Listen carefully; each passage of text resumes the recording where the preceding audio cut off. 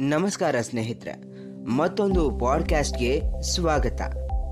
ಕಳ್ಳ ಸುಮಾರು 20 ಮಂದಿ 30ನೇ ನಂಬರ್ ಬಸ್ಗಾಗಿ ಕ್ಯೂ ನಿಂತಿದ್ರು. ಕೊನೆಯಲ್ಲಿ ಬಂದವನು ಪಕ್ಕದಲ್ಲಿ ನಿಂತಿದ್ದ ಮಹಿಳೆಯನ್ನು 30ನೇ ನಂಬರ್ ಬಸ್ ಎಲ್ಲಿಗೆ ಹೋಗುತ್ತೆ ಅಂತ ಕೇಳಿದ.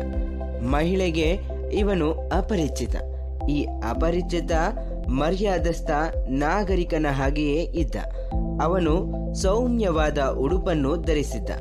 ಅವನ ಹಾವಭಾವ ಅನುಮಾನಾಸ್ಪದವಾಗಿಯೇನೂ ಇರಲಿಲ್ಲ. ಮಹಿಳೆ ಅಕ್ಕಪಕ್ಕದಲ್ಲಿದ್ದವರಿಗೆ ಮೃದುವಾಗಿ ಹೇಳಿದಳು, ಈತನನ್ನು ಹಿಡಿದುಕೊಳ್ಳಿ, ಪೊಲೀಸರಿಗೆ ಒಪ್ಪಿಸಬೇಕು, ಓಡಿ ಹೋಗಲು ಬಿಡಬೇಡಿ ಅಂತ ಹೇಳಿದಳು. ಯಾರು ಈ ಕೆಲಸ ಮಾಡಲು ಕೂಡಲೇ ಮುಂದೆ ಬರಲಿಲ್ಲ. ಆಗ ಮೆಲುದನಿಯಲ್ಲಿ ಯಾಕೆ ಈತನನ್ನು ಹಿಡಿದು ಪೊಲೀಸರಿಗೆ ಒಪ್ಪಿಸಬೇಕು ಅಂತ ವಿವರಿಸಿದಳು.